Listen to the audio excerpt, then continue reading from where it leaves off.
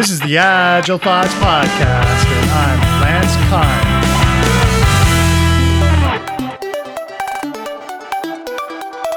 Hi, I'm John Jagger. I'm a software developer. I've been doing that for, goodness me, over 45 years now. I live in the southwest of the UK. I built CyberDojo because I think it's a worthwhile thing to do, and an interesting thing to do, and a fun thing to do. This is a continuing episode of a series about Cyber Dojo. The start of this series happened at episode 193. So I have a couple of sort of feedback on reflections on that, because you're right in the sense that, in the strict sense, if you like, TDD, you always write the test first. But I wouldn't claim to be as zealous, if that's the word, as that. If you ask me, for example, hand on heart, when I wrote CyberDojo, did I always write which I did in a TDD fashion, did I always writing the test first? The answer is no, not always. I mean, I very rarely do something always. You know this is being recorded, right? Yeah. You're coming on the record here. Right, yeah. What's important for me, more important for me, is that the coding and the tests are in a closely evolving loop. I don't want to ever write a lot of code without the test, but equally, I don't ever want to write a lot of tests without the code, because they both give each other feedback. I think that, for me, is the most important thing. And the other thought was, 10 years ago, I would have agreed with you that most people aren't doing proper testing, for want of a better phrase. But I see that changing quite a lot. And I think a big part of it is that continuous integration, continuous delivery, DevOps basically, really has taken off. And people finally understand that if you want to get 10 times more throughput through your pipeline, which is a perfectly reasonable thing to want, sure, it isn't going to happen unless you increase your quality by 10. That's just basic systems thinking, right? So they finally have a motivation, if you like, for getting the higher quality with the tests so that they can get the higher throughput and et cetera, et cetera. So I see more and more people actually doing really good test-driven development. Let's parse a little bit on that one. Okay. You were talking about quality of 10, and you're talking about, I want quality of 10 to do continuous delivery. I would have thought that would have been more about, I want to get all of my tests running with fast feedback so I can deliver. So are we saying the same things, or do you have a different frame with that quality of 10 statement? Well, I picked 10 because, again, the assumption was, supposing your manager says to you, you want to get 10 times more commits, and each commit causes a CI pipeline to run. Right. What you don't want to have happen there is that your developers literally take the manager at the word and they literally do 10 times more commits, but none of them are ever green. Right. But that can easily happen. Right, of course. But the problem is, if you've been running in a certain system where you only commit, I don't know, let's say 10 times a day, you have, all things being equal, got a system with enough quality to allow you to commit 10 times a day, because it's in balance. All things being equal, most of the time, most systems are in balance. But if you suddenly increase the throughput of the commits 10 by a factor of 10, you're just going to kill the system, right? Because it can't cope with it, because it was balanced for 10 commits per day. Almost all of them are suddenly going to be red, and people are going to be falling over each other's commits and merges and all that kind of stuff.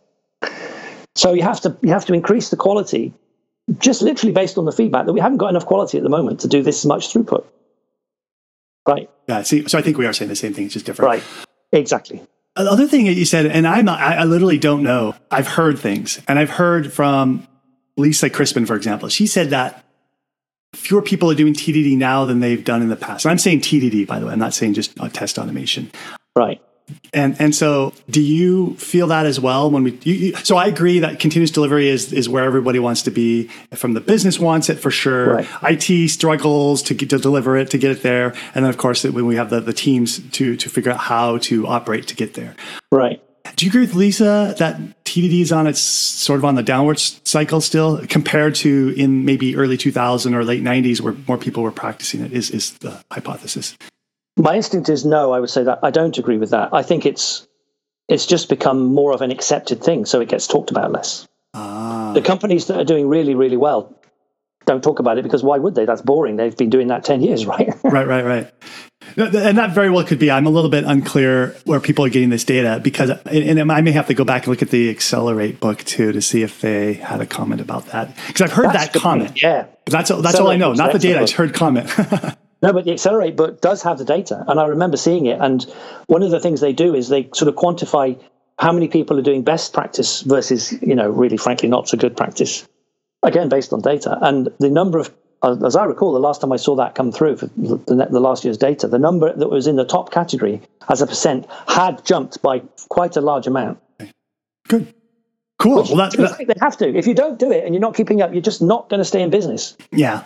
Well, I agree with that, but I'm trying to be somewhat open-minded. I mean, I believe TDD is the easiest and simplest way to get quality unit tests, and not doing it and writing tests later doesn't work as well for several reasons. Right. But that's me, right? And so it's possible that the data could actually refute that and show that maybe developers are just better. I don't believe this, but maybe developers are actually better at not doing TDD, and they can deliver just reasonably enough unit tests so that they can actually do reasonably enough continuous delivery. So, but audience, I don't actually believe that. I'm just stating it to be open-minded. Sure. But yeah, so if the data show that, that'd be interesting. Well, okay, so you're most of your motivation here came from the frame of teaching TDD and making it easy, and because there's a lot of value in it, and you mentioned why they waste their classroom time. And crucially, the learning you get from the retrospective at the end. Okay, right. Okay, cool. And let's talk a little bit more about that. Like, why is that so important? Because it's so hard to get. Yeah, because to be honest, a lot of people don't do it at all. They'll do an exercise, for example, and they won't really review what they did in any meaningful way. And they certainly won't do it a second time. They'd say, why would I do it a second time? I've already done it once, right? I mean, some people will, obviously. I'm sort of stereotyping. But I'm sorry, do what a second time? I lost. Same exercise. The same exercise, there we are. The same exercise in the same language with the same test framework, which you just solved. Or you've solved the exercise, why would you do it again? Right. Well, you won't know until you do it again. But when you do it again, you'll learn things that you perhaps didn't anticipate. That's what I find. I mean, I've literally done some exercises in the same language and the same test framework more than 10 times. And each time I think, well, I'm pretty sure I'm not going to learn anything new this time, and blow me down every single time you do it. And it's the same with teaching. I've done the same course with literally the same exercises to groups, maybe close to 100 times for some courses when I used to work for myself. And each time you think nothing new can happen this time. Yeah. I've done it so many times, it's literally the same exercise. Every single time, at least one new thing happens. It's amazing because people are so varied, right? Nice. I agree with everything you said, and then I'm going to take another layer of the onion skin away. What I think, and I'm guessing here a little bit, that what you're referring to when you say a deep retrospective, I think is what we're talking about, is that you can literally see, because of the Git commits being tracked, what are the fine. So when we think about painting, there's the big brush strokes and there's the fine brush strokes where you're really trying to see if they're building the structure right of the actual paint and texture. So we're talking about fine brush strokes. You're trying to see if the developer is writing some kind of test movement ahead of something of the code they're writing, and perhaps they go ahead. Well, perhaps. It depends. Sometimes, I mean, lots of people use CyberDojo now for lots of things. And I know some people use it with a very quite rigid framework about this is what they want to teach and this is what they want you to learn. And that's absolutely fine. But my personal preference is a bit different to that. I will, when I present the exercise, I will very, very deliberately not specify anything more than what's there, just visually, in the sense that you've picked the language, you've picked the test framework, you've picked the name of the exercise. Off you go. But I will caveat that. I'll say, look, if you've got any questions about what you're trying to do, the specification in the written text file, which is unclear to you, that's absolutely what a surprise. When are the requirements ever absolutely clear, right? I will be your customer. I'll be your customer in the room.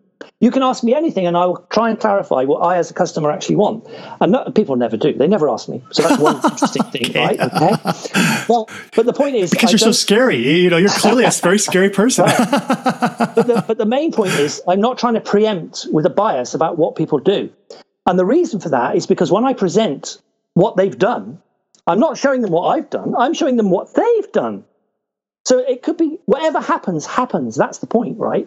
So it could be that you've got someone who's relatively inexperienced, and every time they do a commit, they have to do it twice because they always forget a semicolon at the end of the line. I mean, maybe. I'm just picking something out of the air. Right. Okay. But the point is, for some reason, until they viscerally see that they've done this and again and again and again and again, not always, but some of them it clicks. They think, my God, why am I doing this every time? Why don't I just do that, right? Yeah. Now they're starting to get into the loop of, okay, I'm looking at my feedback.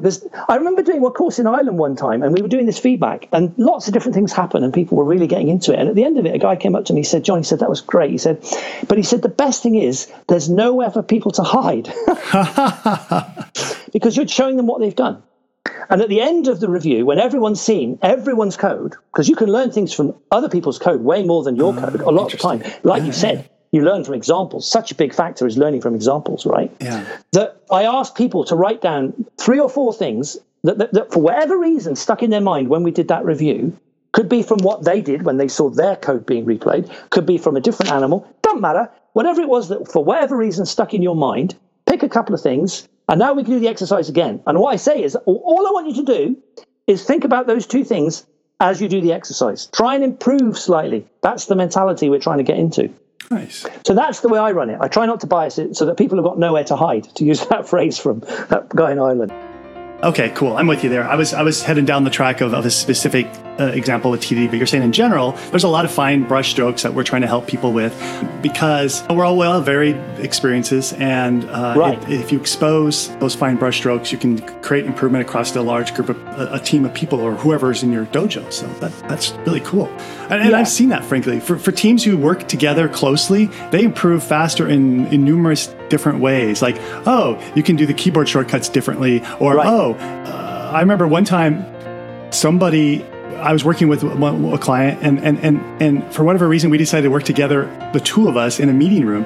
And she brought a power brick for her laptop. And it was a power brick that was underpowered for a laptop. So her laptop was running super slow and we couldn't figure out. We wasted 30 minutes waiting for something to build.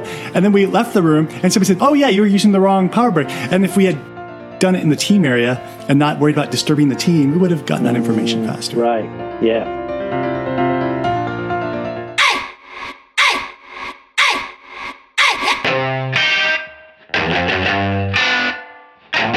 Are you new to Agile or Scrum? Looking for a fun way to pick up the knowledge to become an Agile team? Go get the novel Agile Noir.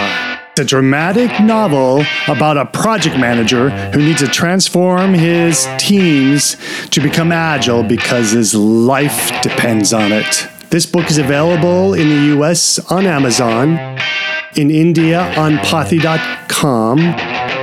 In China, it's available on my WeChat store. Links are in the show notes. Check out the podcast notes and you will find some nice clickable or tappable things that are related to this episode, such as the URL to Cyber Dojo and a few video presentations from John Jaeger. If you're like my friend Larry and you missed the first episode of the series, you can search for the show archive and look up episode 193. The show archive is available by Googling Lancer Agile Thoughts Archive.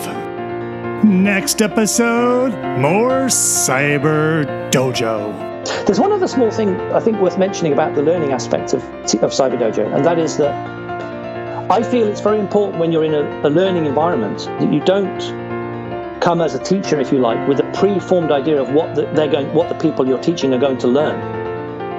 So the way I could crudely just talk about it is that if I'm trying to teach someone and they're at position A and I want them to get them to Z, and there's 25 steps to get them from A to Z. The worst thing for me to do is to start telling them about Y, which is 1 step away from Z. I should be teaching them about B, C, and D, because that's where they're at.